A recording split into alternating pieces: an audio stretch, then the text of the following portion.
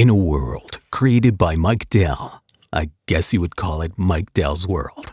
And good morning, good evening, good afternoon, whatever the case may be. This is Mike, and today is Tuesday, the 9th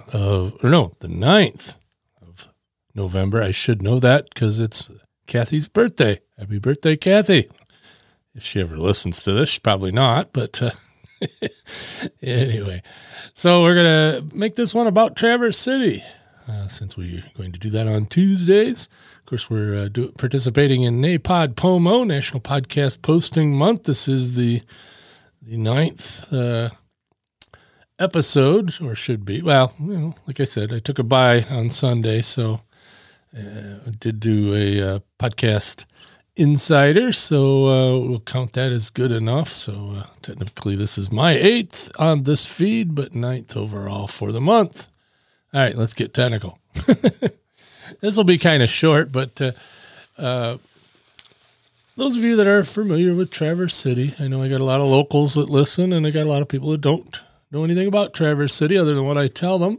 So this might be a little redundant for those of us that live around here, but those of you that don't know, we are at the base of East and West Grand Traverse Bay. I'm at the base to East, but the city of Traverse City's at the base of West Grand Traverse Bay and peninsula that sticks out between the two bays. It's all part of the city limits. I'm pretty close to the city limits, but I'm on the east side.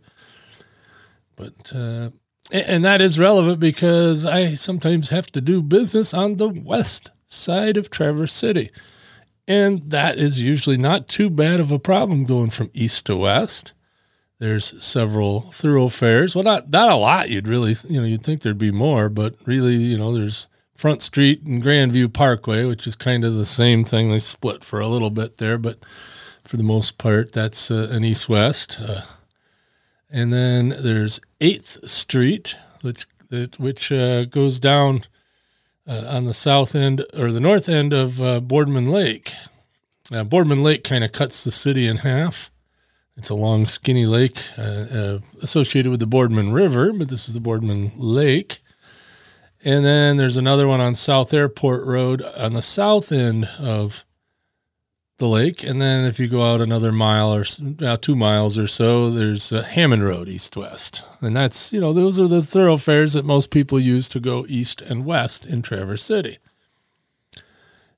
And this summer, in their infinite wisdom, as soon as Cherry Festival was over, the city of Traverse City decided that let's replace 4 bridges.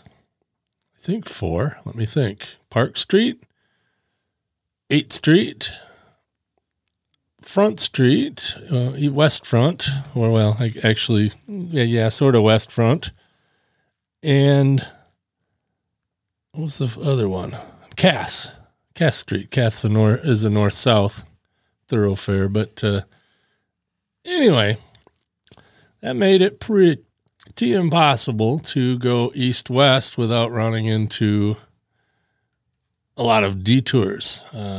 Especially if you wanted to stay close to the bay. If you went all the way, to Front Street, you could go around, and then you can keep going on the Parkway and avoid the Front Street Bridge. But right downtown is the Front Street Bridge. There's the 8th Street Bridge right downtown by the courthouse and all that. And that's the one that really is coming up the works. But anyway, they got Park Street done. They got Cass Street done finally. The other night I was able to drive over that for the first time, which is good.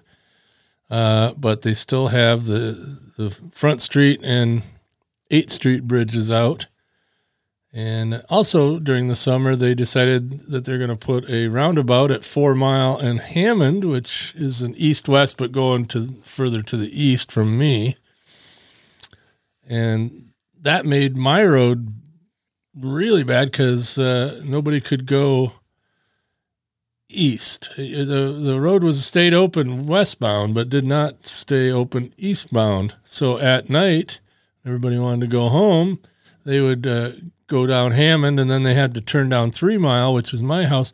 And then it was backed up for a mile. Traffic out front of my house for 2-3 hours in the evening with just bumper to bumper to bumper because there was just one east-west thoroughfare going along the bay.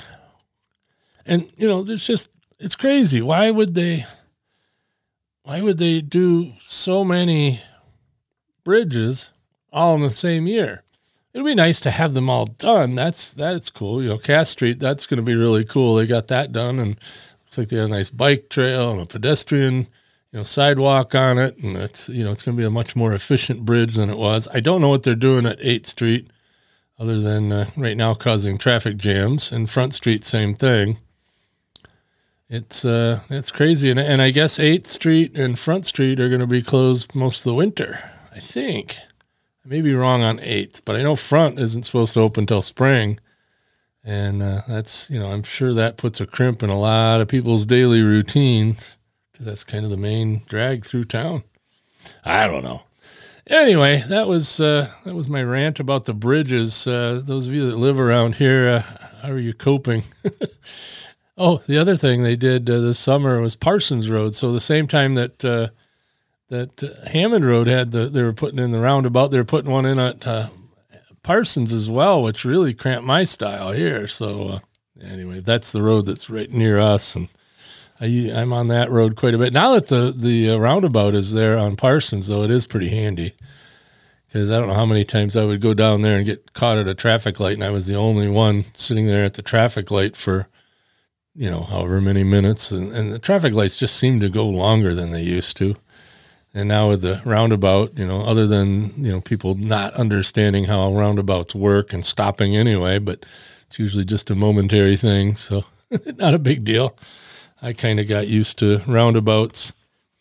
When I was doing the courier work, I would end up in all kinds of places that had roundabouts. So I got pretty good at that, I guess. So it doesn't faze me. And it's like just about any direction I go from here now, I end up with at least one roundabout to deal with.